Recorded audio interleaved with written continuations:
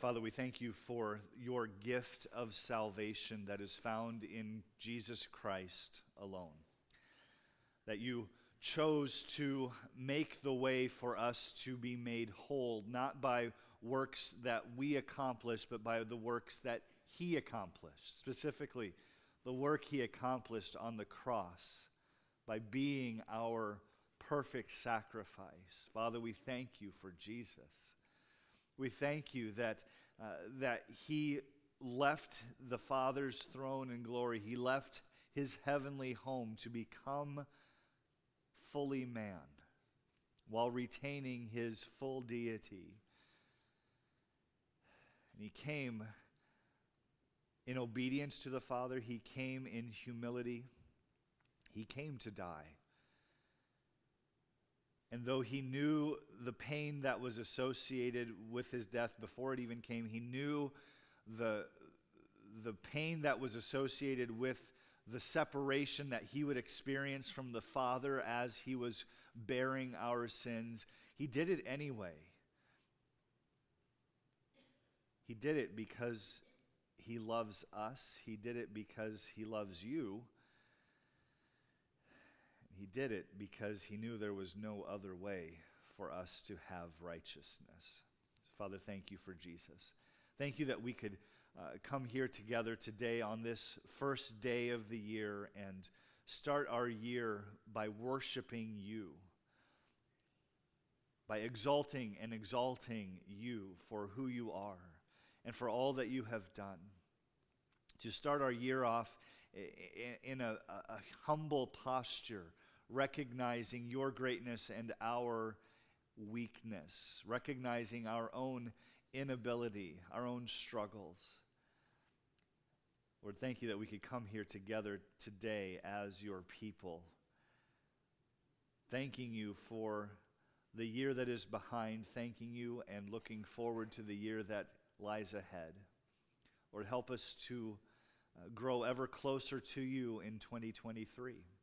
Help us to be closer to you by being in your word more, by praying more, by encouraging one another more, and exhorting one another more.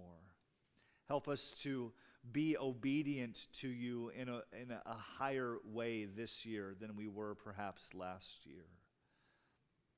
Father, I pray that you would help us to grow to be more like Jesus. I pray that you would develop within us a passion to press forward into the Christian life, as what we'll see Paul exhibits for us in our passage today. Help us to have a passion for you so that the things of this world will just matter less to us. So, Father, we ask for your blessing. We ask for your blessing on this year. We ask for you to work in great and mighty ways amongst us in this year. We ask that in this hour that you would work among us and use your word to spur us on to love and good works. We love you. We thank you for loving us. In Jesus' name, amen.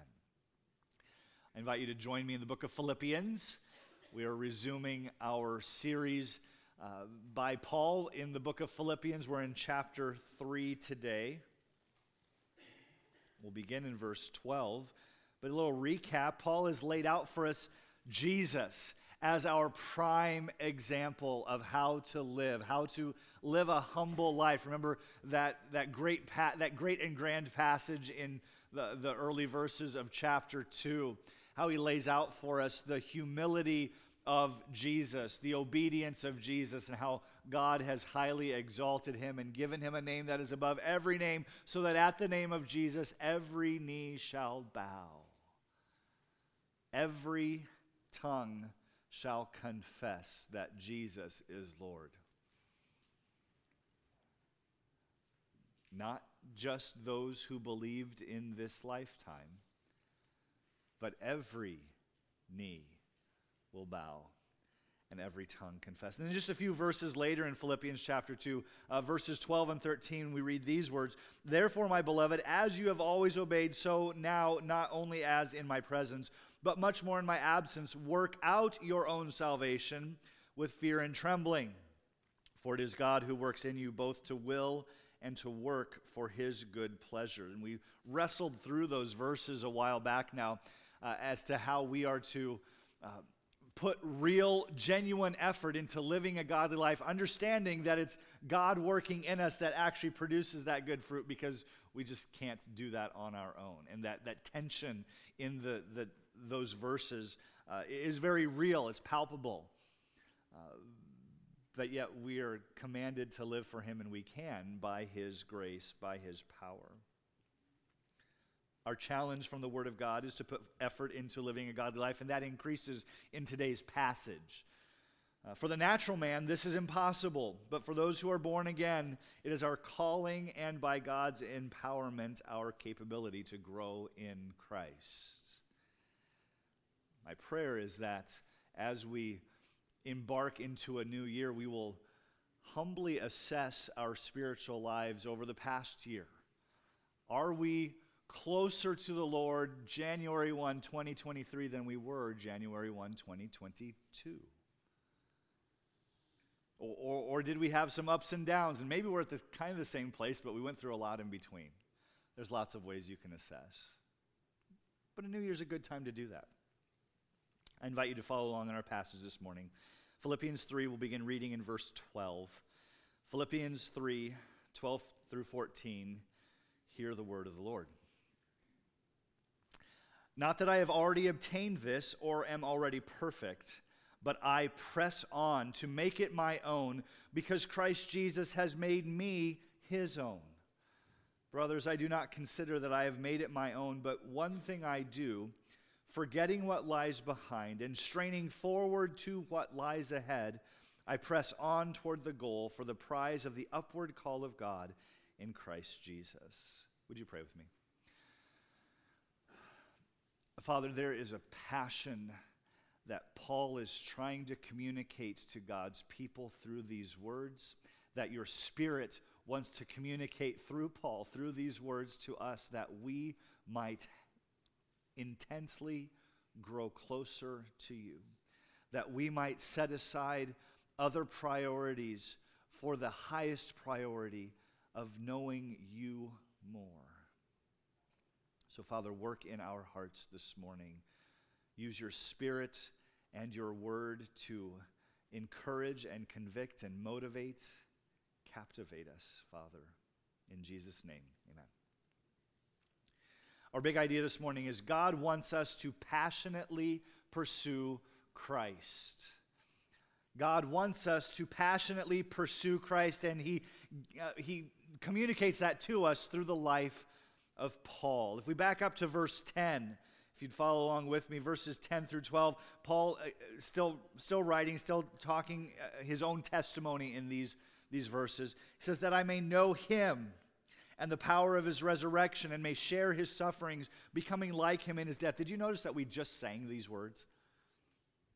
We did. Some of you noticed. Some of you just sang words and didn't pay attention. But we sang this passage in that last song before the sermon. Verse 11, that by any means possible I may attain the resurrection from the dead.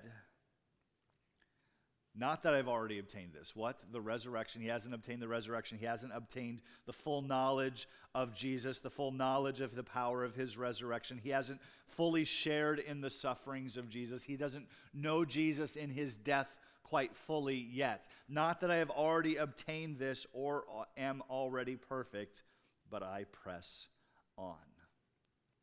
Being like Jesus is the sum total of everything that Paul wants. Can we say that about ourselves? Or are there other things that capture our imagination, capture our passion? Being like Jesus is the sum total of everything that Paul wants, but he's not there yet. And by saying that, he's not being self-deprecating in any form or fashion. He's not being hard on himself. He's being realistic. So there are three ways in this verse, in verse 12, that we see that Paul is imperfect. First of all, he has not obtained. Paul's passion is going to stand contrary to the heresies of his day, and to be quite frank, the heresies of our own day in some parts of Christendom as well. And here's the heresy. The heresy is that the resurrection is already over. That the resurrection of the believers has already happened. Many in Paul's day were already claiming that Jesus had returned. Now, doesn't that kind of make you scratch your head a little bit? Because, where is he then? And where are all these saints who died before? Shouldn't they be alive? So what was happening already in Paul's day is that they knew the prophecies that Jesus would reign as the Messiah, as King of the world. We talked about that quite a bit last week. But they interpreted it as some sort of spiritual reign or a rule in absentia, where he's ruling from his throne in heaven, but not actually going to establish a throne on earth, even though the Old Testament prophecies were quite clear. He was going to have David's throne. He was going to have the throne in Jerusalem. And never mind the Old Testament prophecies regarding his first advent all came to pass quite literally. All the prophecies about his birth came about just as they said, that he would be born in Bethlehem. It didn't matter that his parents were living in Nazareth at the time. God made sure they made their way to Bethlehem. It said that he would be born of a virgin. Yes, Mary was a virgin, even at the point of Jesus' birth. And all these hundreds of prophecies relating to his birth and his life on earth, his salvific death for us. Sorry for using a big word on the first day of the year. Some of you are going to wake up. You got to wake up. It didn't matter that all of these prophecies were literally fulfilled. Somehow they make this jump that, well, these other prophecies that haven't been fulfilled yet, such as his reign on a throne in David's stead, that somehow that is not going to be a literal prophecy. And so this heresy was alive and well back in Paul's day. It's alive and well today. The same was true regarding the resurrection. Jesus was raised from the dead. He was, in every physical sense, dead. He died on the cross. Crucifixion had become a favored means by the Roman government to keep people under their control. And the blood loss alone from the beating oftentimes killed people before they were even crucified. So Rome developed methods and means to make sure they didn't accidentally, mercifully kill their victim too quickly. That's how cruel and unusual Roman executions were. Jesus did not die from the beatings. He died from being crucified, being nailed to a wooden cross. And his death was confirmed by the soldiers. The soldiers were charged with breaking the legs of anyone on the cross that was still surviving. I remember there were two other men crucified with Jesus. That day we sang about one of them also in one of the hymns this morning. The dying thief rejoiced to see that fountain in his day. And what was his profession of faith? His profession of faith was basically chastising the other guy on the cross because Jesus clearly hadn't done anything wrong. And Jesus looked at him and said, "Today you're going to be with me in paradise." The soldiers were charged with breaking the legs of anyone who was on a cross to make sure that they died before sunset, because this happened to be Friday. And the Jews didn't want someone hanging on a cross into the Sabbath, so they had to make sure that the person died before sunset. But when they came to Jesus, they did not break his legs, for he had already died. So the soldiers confirmed Jesus' death. But so did two of Jesus' followers. Do you remember Nicodemus from John chapter 3, that one who came to him by night because he didn't want to be seen with Jesus? He was one of the Jewish rulers, and many of them had a very unfavorable view of Jesus. So he comes to Jesus by night, and Jesus responds that you must be born again. And it's where we get that phrase, being born again. And Nicodemus he must have had some kind of a squirrely look on his face. Be born again? How can I go back inside my mom and be born again? That's what he said. And Jesus said, no, you have to be spiritually born. So Nicodemus and another man of the Jewish leadership was named Joseph of Arimathea. These two men secured permission to take Jesus' lifeless body off the cross and bury him, for Joseph had a tomb nearby. So the soldiers confirmed that Jesus was dead. Two of his followers, and perhaps others who were there, confirmed that Jesus was dead. The Roman government determined to make sure that no one could fake a resurrection, because there were rumors that he was going to die and rise again. So they sealed the tomb and set soldiers outside of it. The soldiers knew he was dead. The followers knew he was dead.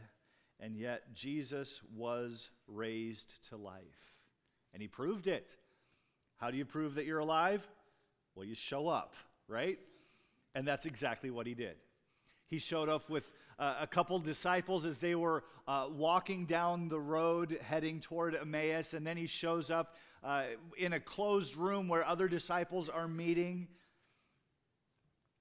Paul records for us in 1 Corinthians 15 the proof of the resurrection. I'll read for you 1 Corinthians 15, verses 1 through 6. Now I would remind you, brothers, of the gospel I preached to you, which you received, in which you stand, and by which you are being saved, if you hold fast to the word I preached to you, unless you believed in vain. For I delivered to you as of first importance what I also received, that Christ died for our sins in accordance with the Scriptures, that he was buried, that he was raised on the third day in accordance with the Scriptures, and that he appeared to Cephas, then to the 12. Then he appeared to more than 500 brothers at one time, most of whom are still alive, though some have fallen asleep. In that day, the people were denying that there was even a resurrection from the dead, that they were trying to quash the hope of believers that they would be raised from the dead. And so in 1 Corinthians 15, Paul is battling against that. And a few verses later, in verse 20 of 1 Corinthians 15, he says, "But in fact, Christ has been raised from the dead, the firstfruits of those who have fallen asleep." Jesus is the first fruits of the resurrection. Because he is raised from the dead, we have the guarantee of our resurrection if we are a believer in Jesus Christ. Paul's passion is to be raised with Christ, and Christ has not returned yet. Paul, at the time of this writing, was still in his mortal, dying body, and he wanted to be with Jesus. Is our greatest desire to be with and be like Jesus? Or are we satisfied with lesser things? Paul's stating in his assessment of himself that I haven't obtained this yet. Secondly, in verse 12, he says, I'm not perfect either. Paul had not obtained the resurrection, nor had he obtained complete Christ-likeness. Paul, the man who is declaring his unwavering devotion to being like Jesus, freely confesses that he has not made it yet. Are we that honest? Now, I don't hear people saying, oh, I'm perfect. But I do observe believers all the time who put so little, if any, effort into being like Jesus that they're in essence saying, I've arrived. I don't need to grow. Paul is bluntly honest. He says, I have not arrived at perfection. And the next statement fleshes out his imperfection. Because he has not been raised nor been made perfect, therefore he presses on. By pressing on, he is demonstrating his knowledge of where he is. He is not fully like Christ, so he's going to work at it. He's pressing on to make Christ-likeness his own. That word press is the same root word or concept used earlier in talking about his pursuit of persecuting the church. And by earlier, I mean earlier in his life, not earlier in Philippians. So in the book of Acts, as we read about Paul's previous life as a persecutor of the church, that same zeal that he had persecuting the church is the zeal that he now has for the church, that he now has for the gospel and for his Savior. He fervently and intently sought out those who were of the way of Jesus and tried to persecute them, getting them ripped out of their homes and thrown into jail, even having some beaten to the point of death. This same fervor and intensity he now has pursuing Jesus. So his realistic assessment of himself is, I've not obtained, but I'm working to be like Christ. What's his motivation? That's also in verse 12. He says, but I press on to make it my own because Christ Jesus has made me his own. Jesus is Paul's perpetual motivation. Jesus is actually more of a captivation than a motivation for Paul. Paul presses on in his Christian walk because he's captivated by Jesus. Jesus chose him.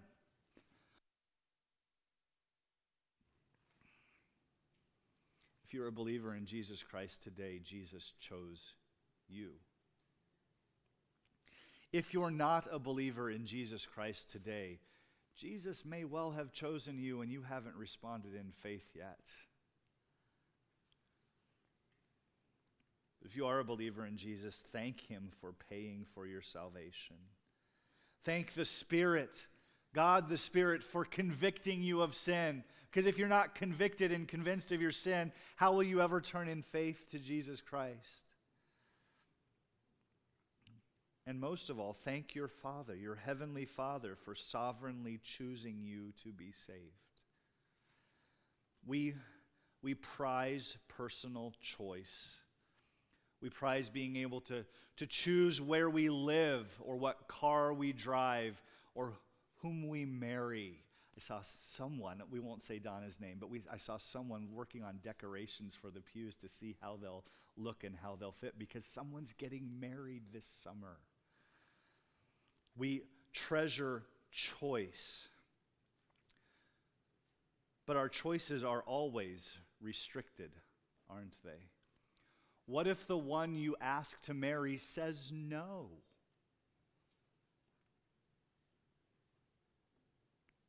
Then you are not free to make that choice. Or maybe the car that you want is too expensive. You are not free to make that purchase. Or maybe you have all the money in the world and you order this exotic sports car from Italy, and as it's being transported to the United States, it sinks on a ship. You still don't get your car, do you? That didn't happen to me. That did happen to some folks, though, this past year, didn't it? Our choices are always restricted. Spiritually speaking, the Bible is clear. This is Romans chapter 3, verses 10 and 11. Here's what the Bible says quite clearly. None is righteous, no, not one. No one understands, no one seeks for God.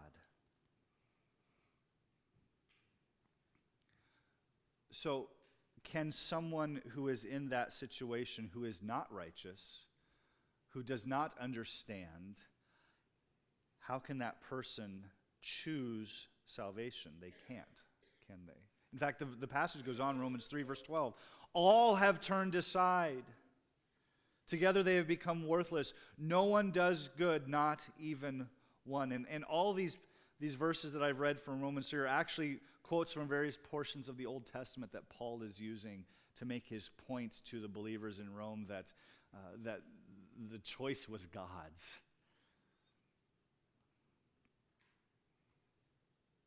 No one seeks God. Why not? Because we're born sinners. In our sin-depraved state, we are incapable of choosing God. It is God instead who chooses us. And that fact captivates Paul. He says, I press on to be like Jesus because Jesus chose me and made me his own. That last phrase, in a very literal sense, reads this way: because I was laid hold of by Christ Jesus. The Bible does not allow us to nurture a sense of independence that we do anything of our own effort and will. We love because he first loved us. That's from 1 John. In Philippians 2, we work because he works in us. I read that earlier from Philippians 2, I think it's verse 12. And here in this passage, we can make the resurrection and knowing Christ our own because he has made us his own. There's nothing that we do for God that is credited without God. In other words, there are no good works that you and I do that God doesn't help us do. Even the good work of believing in his name. He chooses, he calls, he justifies, he glorifies. He's the one who does all these things. And that's from Romans 8. Many of you probably know that verse. Romans 8:30. And those whom he predestined, he also called. Those whom he called, he justified. And those whom he justified, he also glorified. Paul pursues Jesus because Jesus has grabbed a hold of him. Believer, today, Jesus has grabbed a hold of you. Will you return to him in zeal and fervor and effort like Paul does because he has grabbed hold of you? So Paul has a realistic assessment of himself. He says, I've not achieved, I've not attained, I'm not there yet. He has this perpetual motivation because Jesus has grabbed a hold of him. Thirdly, we see his ongoing objective in verses 13 and 14. Brothers, I do not consider that I have made it my own. So he repeats the assessment from earlier. We get it. You haven't arrived, so now what? The verse continues. But one thing I do, forgetting what lies behind and straining forward to what lies ahead. So Paul gives us a past, present, future of what's going on in his life. He's forgetting the past. Can we intentionally forget something? I mean, I'm good at accidentally forgetting things all the time. But can we intentionally forget something? No, our minds don't work like that. We can't choose to forget the past, but we can choose to leave the past there. Right? And that's what Paul's saying. And when you understand his past, you understand the baggage that he has that he needs to leave behind. Not that he completely forgets. He's not going to forget the road to Damascus when God called down, when Jesus, who is God, called down from the sky and said, Paul, Paul, why are you persecuting me? Paul would no doubt love to have a do-over of his past, to go back and not persecute the church, to go back and actually know Jesus in his earthly ministry. Remember, Paul didn't get introduced to Jesus until long after the death, burial, resurrection, and ascension of Jesus. But we cannot undo our past. Paul could have been paralyzed by his past. He could have let the sorrow of his sin weigh on his heart and keep him from pursuing Jesus in the present. But rather, he left the past behind him and pushed ahead to Christ. By the way, leaving the past behind us is not just for leaving the negative things behind us, although that's important. Leaving the past behind us is also leaving past victories behind us. And here's what I mean. My senior year of high school and the following summer, I developed a really solid devotional life. That was really the first time in my life that I had daily devotions, spending time with God every morning before school, before work, depending on what the situation was. So I'd get up early, have this undistracted, uninterrupted time in the Bible and in prayer before setting off on my day. And those days that I missed, I felt it. I felt it all day. I couldn't wait to get home and make it right. What if I were to rely on my spiritual victories from the past? What if the spiritual growth I experienced in high school and college stopped at graduation?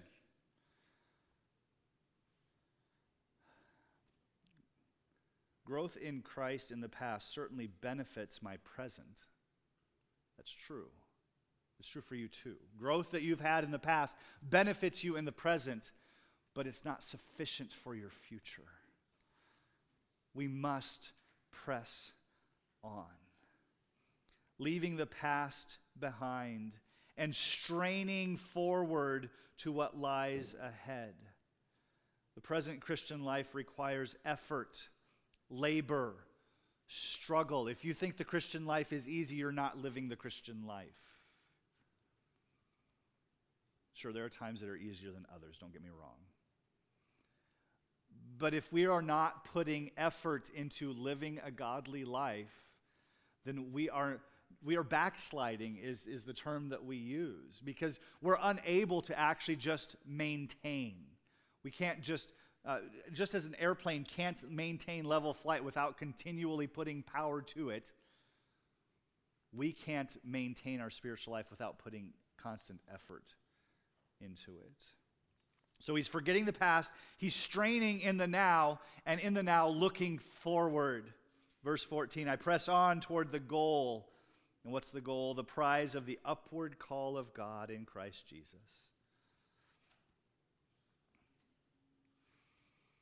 2022 is behind us. In some ways that's good. In some ways, maybe not. How do we plan to press on in our lives individually?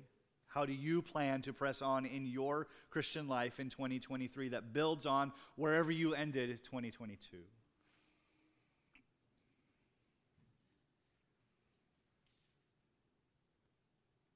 We cannot grow unless we put effort in. We cannot grow by status quo. And maybe that's too cheesy and you don't like that. Or maybe it's just memorable enough that perhaps you'll hang on to it. We have to keep pressing on. If you're a runner and you want to increase your speed and your endurance, but you eat terribly and you don't get enough sleep and you don't go out and train, are you ever going to get better at running? No. The same is true in any discipline. The same is certainly true in our spiritual growth. We must put effort in. Earthly prizes do not last. Eternal prizes do. And Paul's pressing forward to that eternal prize, that being with Jesus. Heaven motivated Paul. Heaven should motivate us too. Should motivate us to make 2023 a year of steady, measurable growth in Jesus. Paul's confidence is singular. Here's what I mean. His confidence is in Christ alone. Christ is the one who gave him salvation, who called him. Christ is the one who empowers him to live for God in the here and now, and Christ is the goal. Our confidence as well should be singular.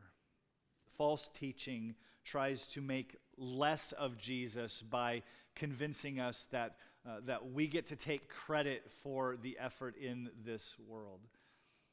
But I go back to Philippians 2:12. It is God who works in us to will and to do of his good pleasure. How will you press forward in your spiritual life this year? I can't answer that for you. You have to be like Paul and assess where you are. Measure the effort that you're putting into it now. And make a plan for the future. Would you pray with me? Father, none of us have attained. If each one of us would genuinely assess our own lives, we would recognize that we have not attained full spiritual maturity. We have not pursued Christ with the fervor and vigor that we should have. So, Father, I pray that today would be that turning point, that we would commit to you, to spending time with you every day, that we would commit to you, to making decisions and choices based on the wisdom and guidance from your word, that we would always obey the clear commands of your word, that we would always obey the clear principles of your word. Father, I ask that you would give us that same passion. And for some of us, that means we need to have our passions cooled because our passions are in the wrong direction. Whether our passion is for or career, family, or politics, or whatever it is that has captivated our attention, Father, grow the flame of passion within us for spiritual things, that we would pursue godliness at the expense of all other desires. And Father, we know that you will bless that sort of passion, that you will provide for the things that we might sacrifice in order to be more like Jesus. So, Father, we ask that you would move in and among us as we seek to live for you in this year. In your Son's name we pray. Amen.